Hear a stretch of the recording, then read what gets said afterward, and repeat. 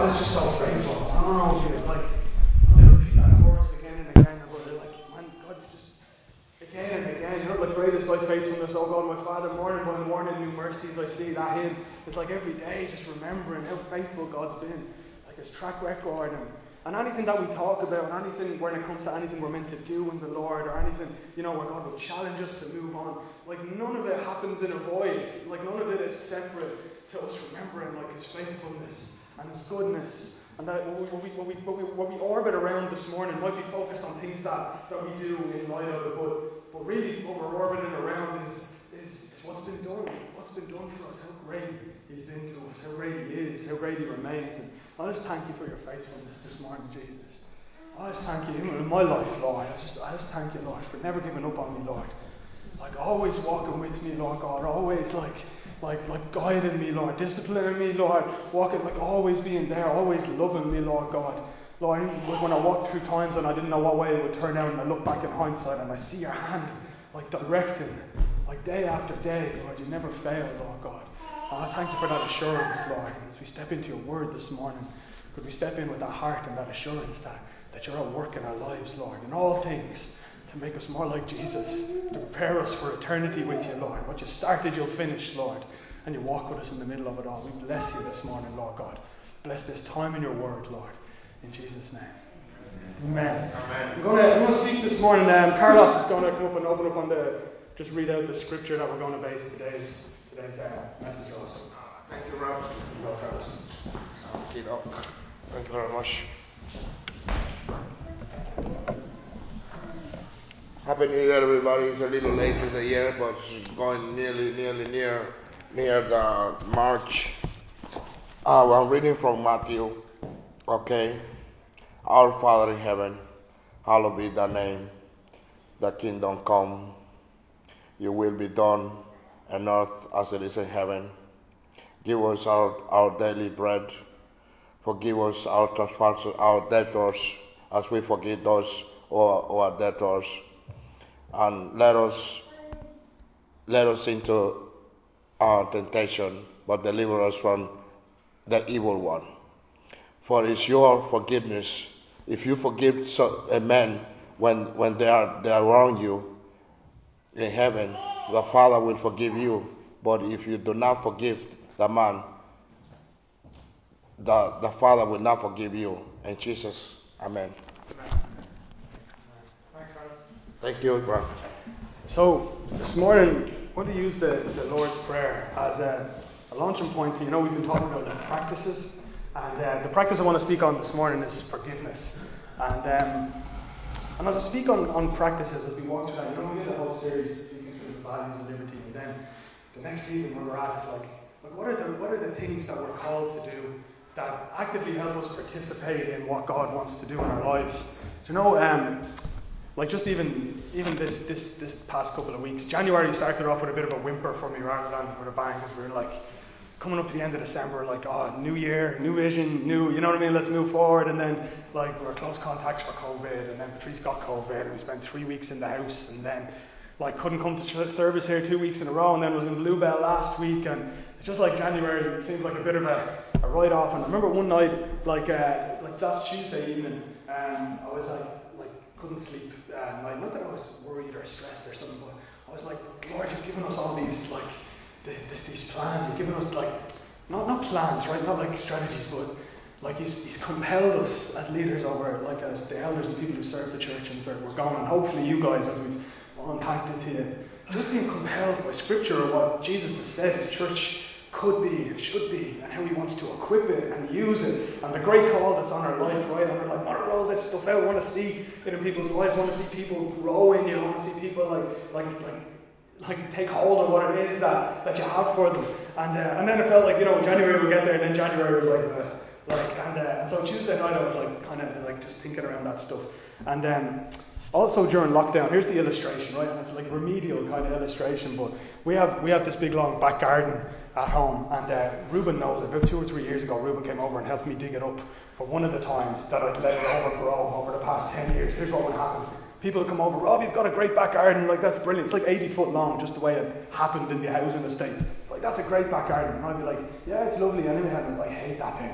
I hate it, because like it wouldn't, like, not depress me, that's too strong a word, but I come home and I look out the back garden, the grass would be all gone, I have to cut that stupid thing again. Like, and then you don't cut it, and then it grows too big, and then the dog runs a path in it, and then there's muck coming into the house, and then when you do go to cut it, it's like a couple of hours work, like just to do it again the next week. And honestly, it would feel like this is a waste of my life, just looking after this space. Like, just like, what am I doing? And so during lockdown, we dug it all up and we turned it into like a vegetable patch, and we built a polytunnel. And I was like, now I'm going to put work into it. I'm going to get something out of it. I'm not just cutting grass to cut it again next week again. It's like putting some time into it to get stuff. And it was a miracle, man. Like, I know we know where food comes from, right? We buy it in the shops or whatever. But literally, we bought every kind of seed. We grew like about 60 different kinds of vegetables last year. Literally putting seeds in the ground, seeing a seed turn into like tomato plants in the polytunnel, and one seed turn into like in cherry tomatoes, like hundreds of cherry tomatoes from one seed. And inside each tomato, you split it up, and there's like another like 100 seeds or something inside that. And the potential in it. And the Lord spoke to me, I know I feel, saying like that when we cultivate the right kind of space, that we'll see fruit in our lives. Because I still have some tomato seeds at home that I didn't plant, and they're still just seeds in a packet, and they still have the potential. I'll plant them this year and they'll turn into... What's the difference between the ones that produced fruit and the ones that didn't? Is they weren't put in the conditions to do it. And some of the conditions is just as simple as where we throw something in the ground and something grows, right?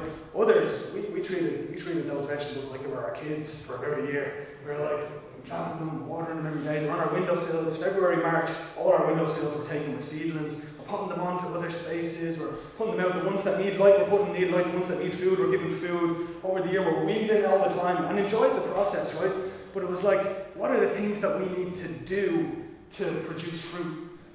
And it was like those things of pulling up the weeds. It was those things of making sure that they're watered, of nurturing them, of making sure they have the things that they need. I can't cause fruit to grow. I have no idea how cell division happens and a seed turns into a thing. That's a miracle. I don't cause the sun to rise in the morning and like photosynthesis to happen to grow the stuff. I can't produce water to feed them. It falls from the sky in a miracle from heaven, right? But God has ordained that when we get the conditions right, fruit grows. And I feel that's where He's leading us as a church. Is that what are our conditions? Is there potential in your life, man? Is there seed that God has put in you, and it's just like waiting to come to life when it's given the right conditions? When we do the things that we're meant to do, so that what God has placed in us has happened. I don't want to step into the bounds of religion, because like I started by saying, it's all really about what God has done for us. God's placed the seed, God's put the stuff around. But then we have the ways that we participate so that we can see like what He's placed in our life come to grow. And so we've looked at things like, when I spoke on rest a couple of weeks ago, was like, I believe that Jesus has held out, come to me all you who are weary and heavy laden, and I'll give you rest for your soul. I believe that I can have rest for my soul, but then I walk around not like having rest for my soul, because like I don't participate in what God has said to do. And one of the ways He said we can participate in that is like the practice of Sabbath. There's stuff that's said there. Here's a practice, a way of saying, I want what you want, Lord. But sometimes we want what the Lord wants without doing what the Lord has told us to do. And the practices might seem like, well, how does that work? I don't know, how does the seed grow? I don't know, maybe science could tell us, but like, how did that happen? It's like doing the things that God wants. So that's where we're at with these practices. What if we could look like as a church, just a group of people who practice the ways of Jesus together? That of the things that Jesus said, we're like, yeah, I'm gonna orient my life around that, my days, my weeks, because I want what Jesus wants from me, and I'm in awe of the fact that He would even want that even for me, like that He would call me and want to gift me with this stuff, and that corporately we would do it as well, not just. We live in an individualistic culture, right? That you might think, oh wow, I'm going to do this on my own, but that corporately we call each other to that. It's great verses in Ephesians where it says, speaking the truth in love to one another, we're built up in every way into Him who's Christ. That together we're meant to be speaking this stuff out. And when we see one another slipping, when we see one another like not practicing or falling off, that you do it again. And then you get the things that you want to grow. But I'm convinced it's about really following Jesus isn't just about some intellectual assent of, I'll follow Jesus and I'll show up on Sundays or whatever. Like following His ways, being somebody who walks in His ways. And it's the daily, sustainable things that put ourselves in the way. When I stop weeding the garden for a week, I come out and stuff is choked up the stuff I don't want to grow is grown. You know, what's the daily stuff that I do that ensures that I'm going where? Availing of what Jesus has for me, yeah? So that's where we're at, and we want to talk about that. But this morning, in saying all of that, we want to talk about the topic of forgiveness, right? And initially, when we wrote this list of practices, we've been over a couple of years writing like what are these ways? And the reason this came out, I have to say, was because one of the things we said is that we want to be a community like the Bible holds out. You know, when Jesus prays, make them one as you and I are one. So like a supernatural unity where we're in each other's lives and whatever. And I remember, I might have said this to you before, I remember a few years back, Noel saying to me, there's a lot of conflict in our D Street or something. And like just a conflict amongst people. And I remember being like secretly smug that we had no conflict in bread, right? I was like, oh, I just have a great group of people. Do you know what I mean? They're like, no one was like giving out it. And then I realised after a while that the reason there was no conflict is because we weren't close enough to one another to annoy one another. We weren't close enough to be dependent on one another and let one another down. We weren't close enough to stress one another out or to have to be, you know what I mean? You keep someone at a distance, it's okay to say, yeah, I love that person, but I don't really know them, you know? And so, when we were writing our practices, I'm like, if we're going to get close, we're going to need to be good at forgiveness, right?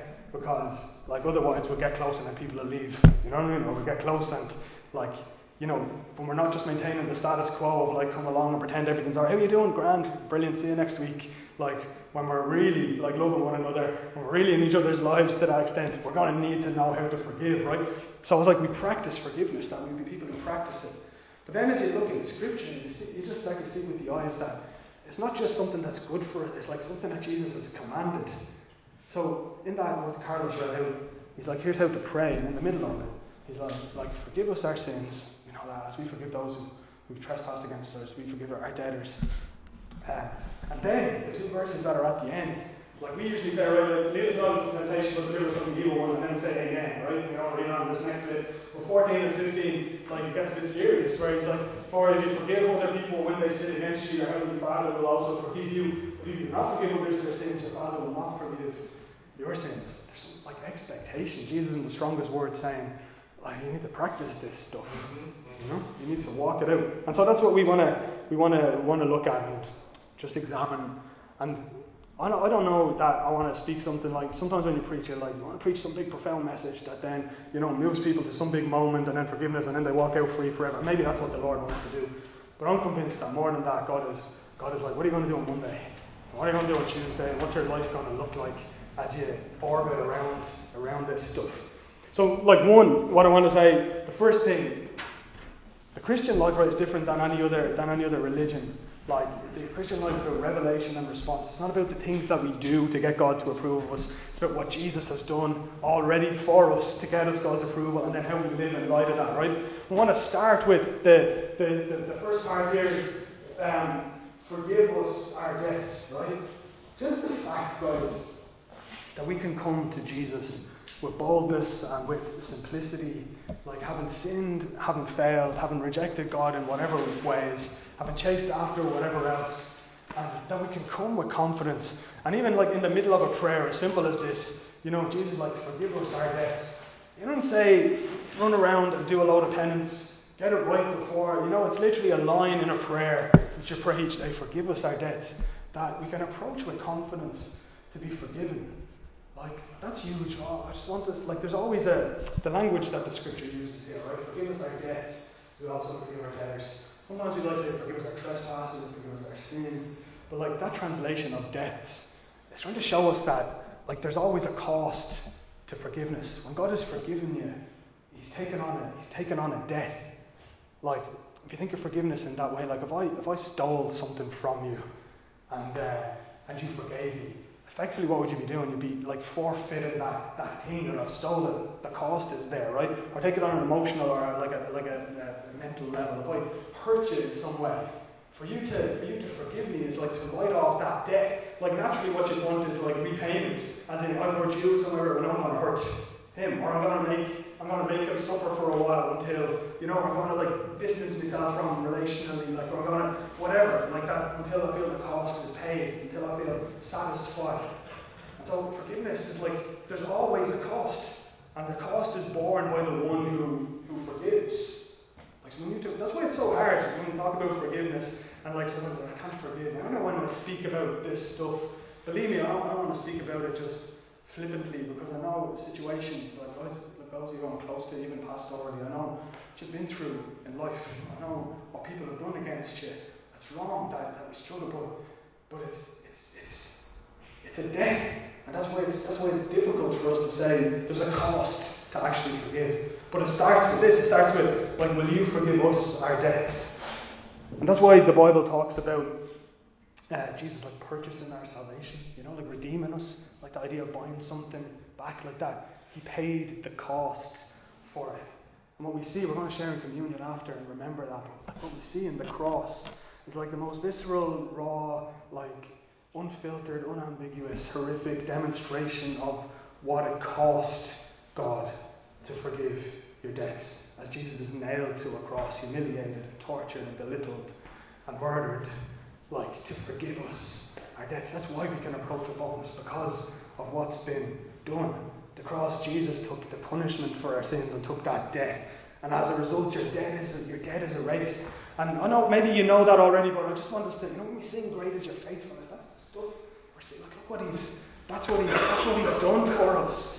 That's the scope of what's happened to us. And if we stand any chance of forgiving others, the key to it, I'm convinced, is to lavish that, to dwell on the cost of what Jesus has done for us. It's the way anything happens in Christianity. The way any change happens, it's about revelation and response, about beholding and then becoming. It's about what God has done for us and then what He can do in and through us because of what He's done for us. Every other religion in the world, like I said, will say, do this, this, and this to make God happy.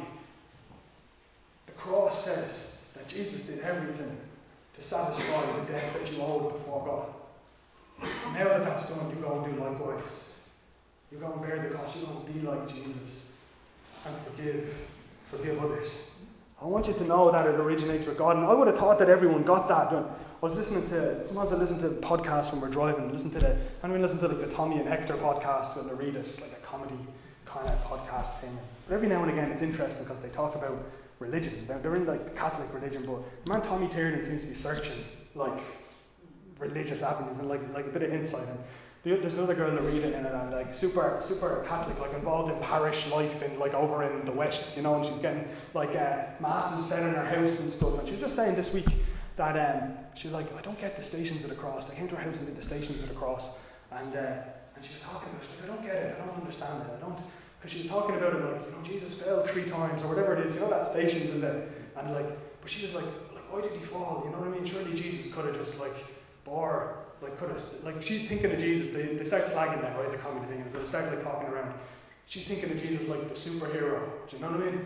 Like Jesus who could have done anything. Why did he do that? And Patrice will tell you, I was in the car listening to Patrice and I was shouting at the radio, because he loves you, you big dope. Because she didn't get it.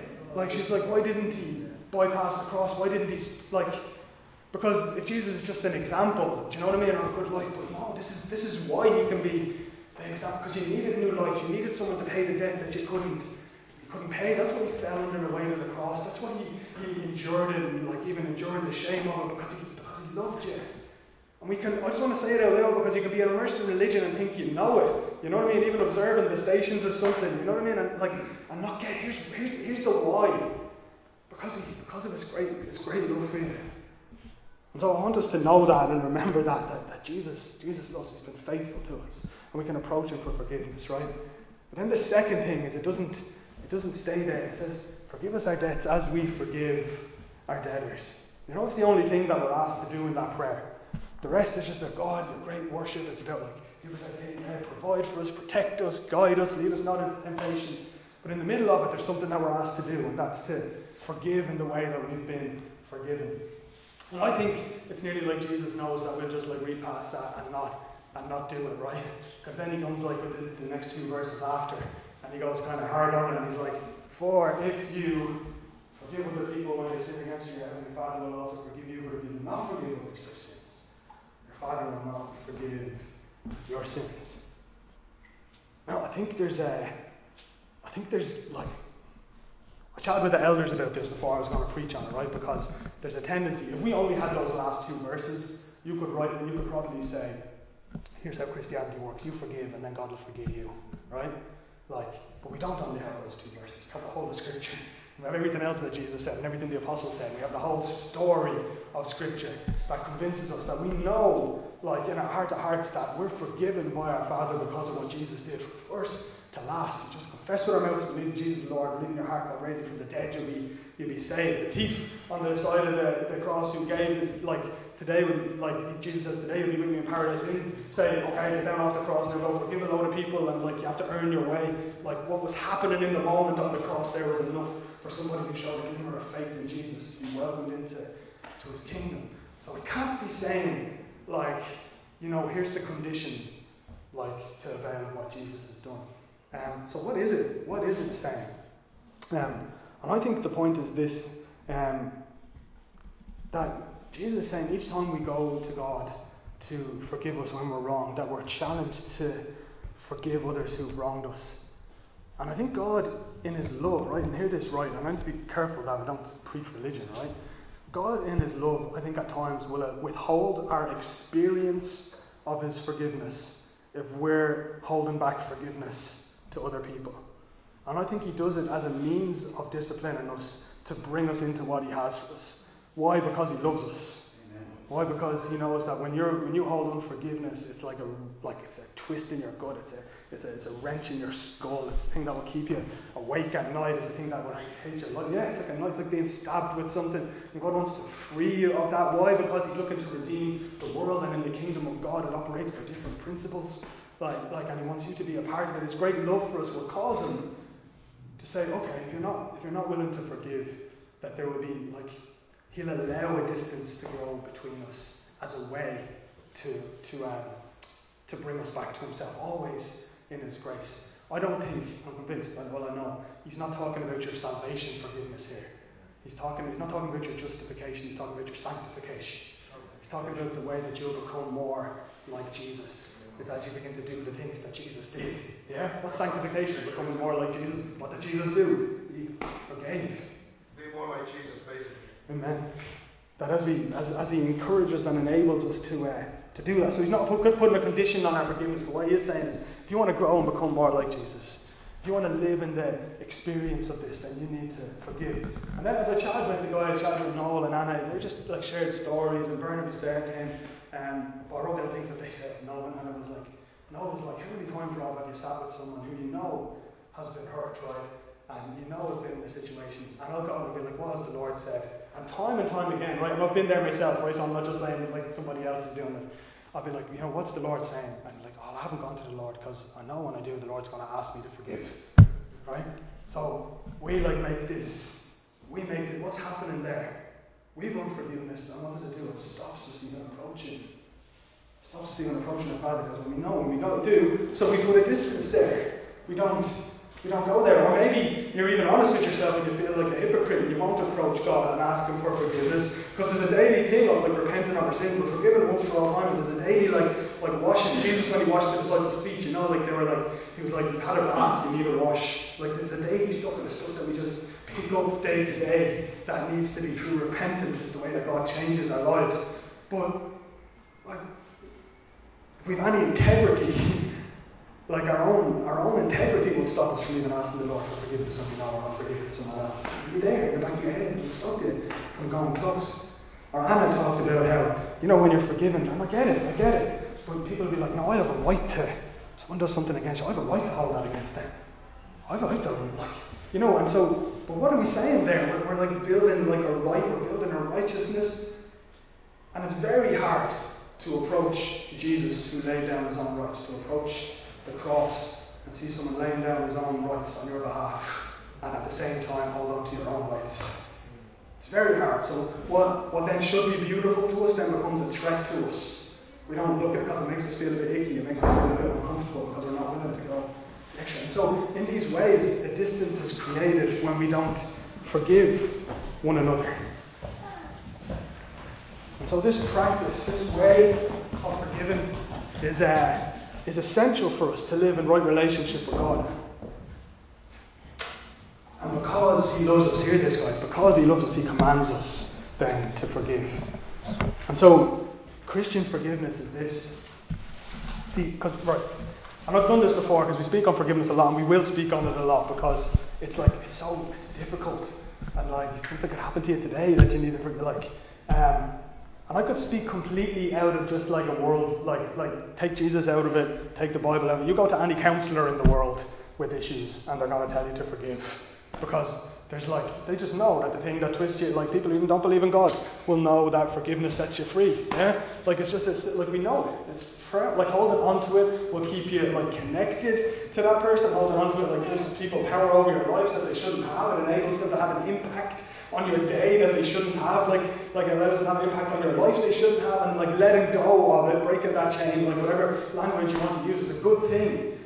You know, I've used language I spoke before. You know, the cliche, or not cliche, the phrase people use, like unforgiveness, like drinking poison and hoping someone else dies.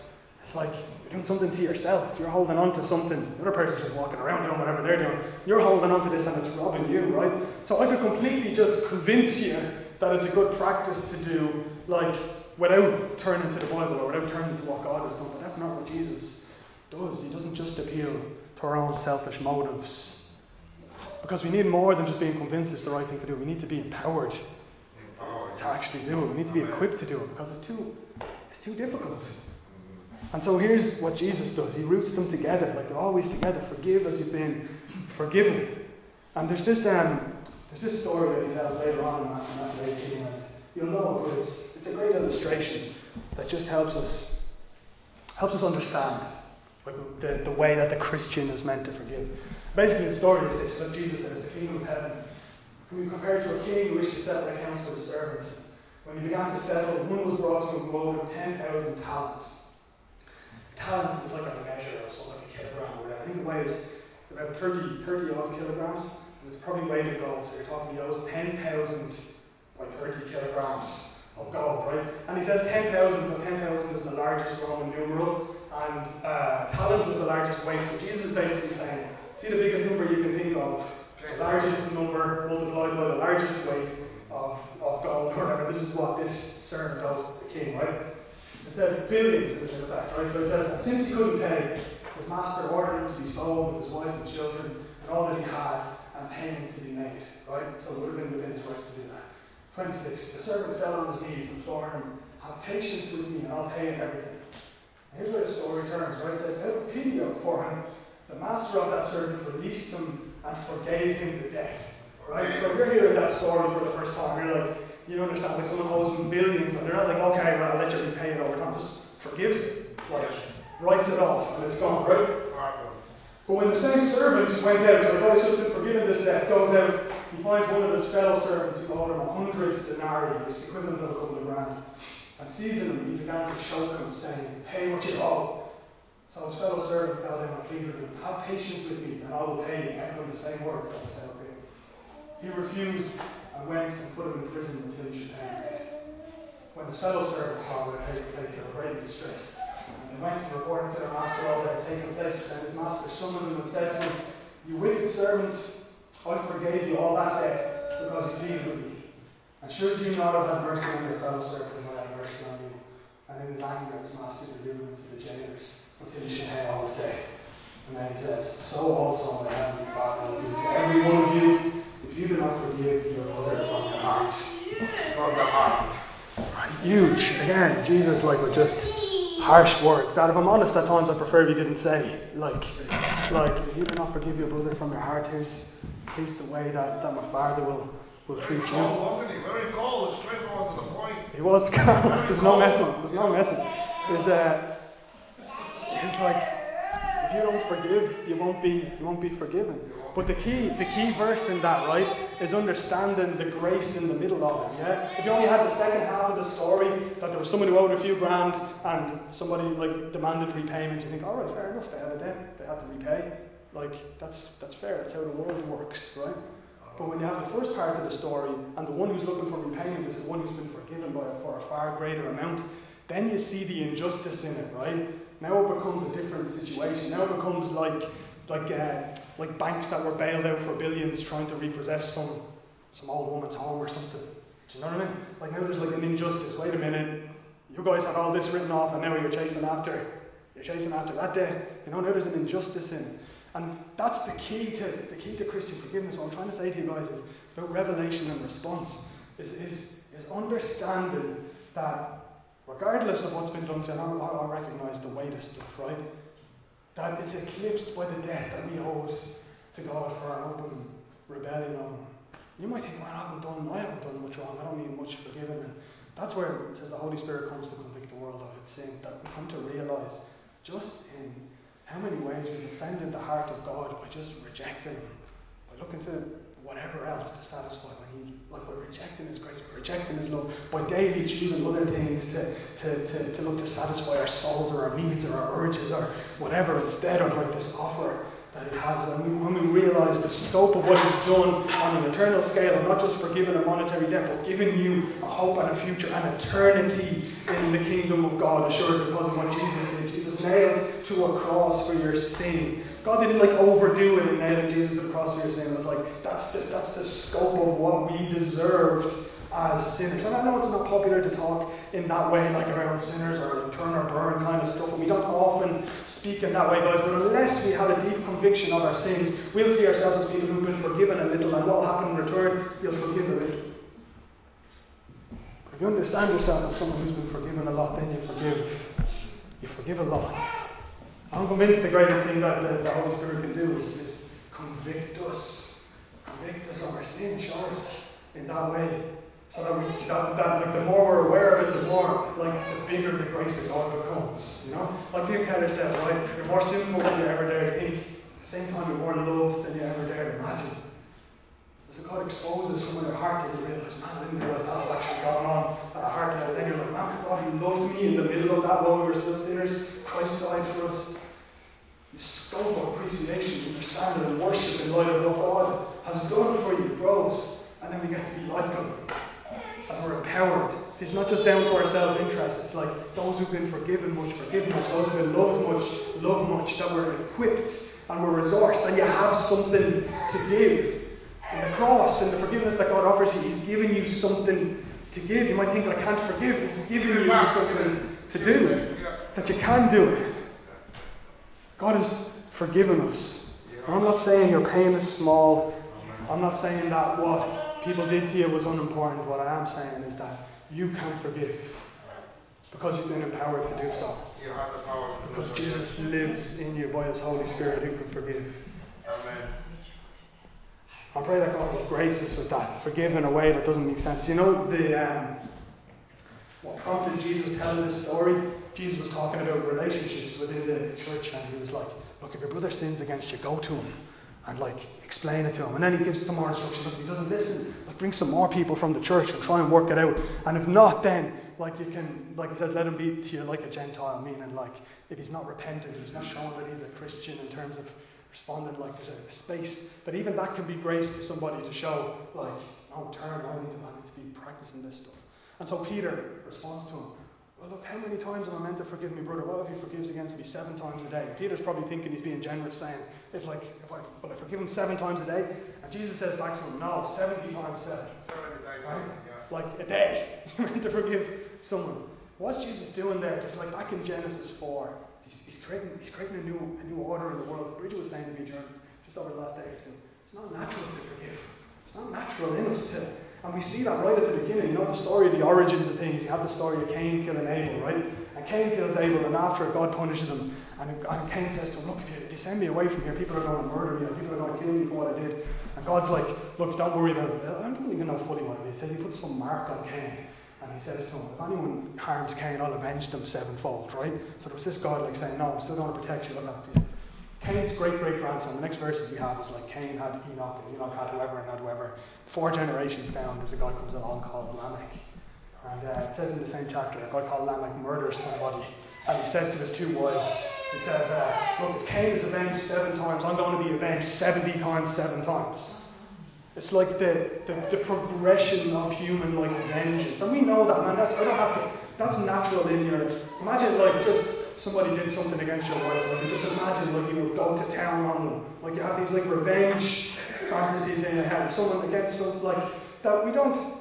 That's the way the world works. Yeah, you hurt me in some way. I'm going to hurt you twice as bad to make sure you never do it again. But what happens is then the person retaliates 3 times as bad, and you end up with wars, and you end up with, like, there's the source of God saying, this is the way the world is going. Starts with Cain and Abel and murder, or a couple of generations later. So someone does something to me, I'm going to avenge them like 70 times, like to an extent of like I'm going to put off anybody from hurting me through the way that I'll avenge, right? And since then, that's the order of the world. That's the way that people have operated, and we see the way the world goes. Jesus comes along, and he deliberately echoes that 70 times 7. He's like, now it's in forgiveness. He's like, here's how the world has changed. Here's what happens. And instead of revenge, instead of what's natural to you now, there's a new nature that I'm giving you, based on how you've been forgiven. That you'll be relentless in your forgiveness. That you'll be relentless in that our hearts will change and reorient to be like, I'm going to participate. I'm going to be a part of this new kingdom. That to be a righteous anger in us that ensures I'm going to become more like Jesus in this situation. See what people did to me. That's going to make me more like Jesus. As we were speaking last week, I spoke this in Clondalk, and a young girl there, and she was struggling with forgiveness, and she's like, Rob, she opened up, she's like, Rob, when will it end? She's like, I'm trying to forgive, and then something else happens. You know what I mean? I'm trying to forgive, and it's hard, and I think I've done it, and then it's like, it goes on again. And somebody else from the crowd, not me, which is brilliant, with genius, said, see, each time you forgive, you're becoming more like Jesus. And it changed the perspective on it. Like, each time I forgive, I'm becoming more like Jesus. Each time I forgive, I'm releasing something of the kingdom of God. Each time I forgive, I'm being made more like Him. So God would use even the bad things you've been through to make you more like Him, to see His kingdom come in your life. Each time we do it, and the point I want to try and make, right, is that we want to be people who practice this. Not that I just end this big sermon with like some moment and then we talk about it again in a few years and you have another few years worth of unforgiveness there. Like, the verse when we spoke about it, it's the same verse we looked at, right? Give us today our daily bread, and forgive us our debts as we've also forgiven our debtors. Right? How often should we be forgiven? It's like daily. See, it's the same sentence. It's assumed you're going to pray this prayer each day. That there shouldn't be like build up of years of stuff. There shouldn't be like spaces where like years going on, someone does something else, and now you're not only forgiving them for that thing, you're forgiving them for 10 years of stuff, you know? It's like daily. And that it's a practice. I think it's been really compelling to me, guys, this whole idea of practicing the ways of Jesus. And the expectation that we have that I bought Penny a guitar for Christmas. I don't know if I used this illustration with just before, but I bought her a guitar for Christmas and I showed her how to play a couple of chords. But does that mean Penny now knows how to play the guitar? Like, no, what does it take? It takes some practice. And when she picks it up each day and she begins to do it, next week she'll be able to do something that she couldn't do this week. And a month from now she'll be better. And she keeps practicing, she'll get better and better and better at it. And I think it's that way with the ways of Jesus. We expect some big thing, like I'm going to like forgive everything now. But what if it's a daily routine of each time you pray and each time you go to God for forgiveness, you're also like, Lord, help me to forgive. I let go of that bit. I let it go. Keep it short accounts. Maybe there's a process of the big things that we need to forgive. But that ultimately God will get us to a place where we forgive quickly. Where you're not walking around collecting debts. And I just say I hope so as well, right? I'm not to condemn because I've been there. But sometimes we hold on to the debt to others because it makes us feel better about ourselves. Sometimes it's kind of a tough thing to say, right? But it's always like you can carve out an identity for yourself as the person who's been wronged. You know? Like, I'm the wronged person. And when we face our own inadequacies or something, like we can be like, well, at least I'm not as bad as that person. At least compared to them, I'm great. What are we doing there? Well, we call it what it is. Let's self-righteousness, yeah? Like many people who say, I have no righteousness except that Jesus offers me. And day by day as He lives in me, He's going to make me more righteous, more conforming to the image of His Son. And be willing to go with that. So more than the big moment of, now will you forgive everyone? I'm interested in, like, together, guys, as a people, could we be shaped in a way that we call one another to this? That we remind that as you pray in the morning, like whatever the rhythm looks like in your life, preferably not alone, but with people, forgive us. Yeah, I know it's prayers in the plural. We live in an individualistic society that like dismisses that stuff. It's just about me. Forgive us, that we would be together in this, helping one another forgive, reminding one another of what Jesus has done, calling one another to it because we love one another the way that Jesus has loved us. and that it would be established as a practice in our lives, so that we're set free, and so that we bear fruit. Convinced that forgiveness stuff is like it's the daily picking up of the weeds. When you go around, guys, have you ever gardened? If you go around and the weeds are small, man, pick that up, it's gone. You know what I mean? It doesn't get a chance to grow. When you leave it for a few weeks or months or whatever, now the weeds have overtaken, the roots are deep. You have to dig. There's a bit of work to it. And that's work that's worth doing, right?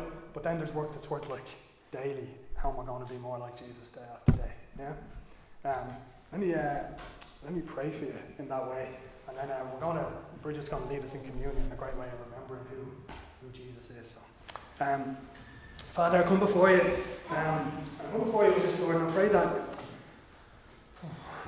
Lord, in all of it, Lord, and things that were said, what needs to land in our lives, I pray that it would land by the power of your Holy Spirit now, Lord. And I pray that there would be a strengthening in our bones. I pray there would be an encouragement. I pray there would be a decision in our hearts, in some way, to begin to practice these ways, to be more like you, Jesus. Lord, what you've called us to is huge. Like that you could have called us to be people who walk in full forgiveness with you, in full intimacy with you, and releasing and replicating that forgiveness in the world. That's giant. Lord, I want to recognise, only two things. One, I recognise the scope of pain that people have been through, and we recognise that it's wrong, Lord. And we say that it's wrong. We trust justice to you, Lord God. And the second thing I want to do is recognise that far beyond that, Lord, there was a debt that we owed you and that you've forgiven us for. And we thank you, Lord, from the bottom of our hearts for providing everything to make us right with you and assuring us of a destiny, a future, Lord God, a hope, Lord, for eternity.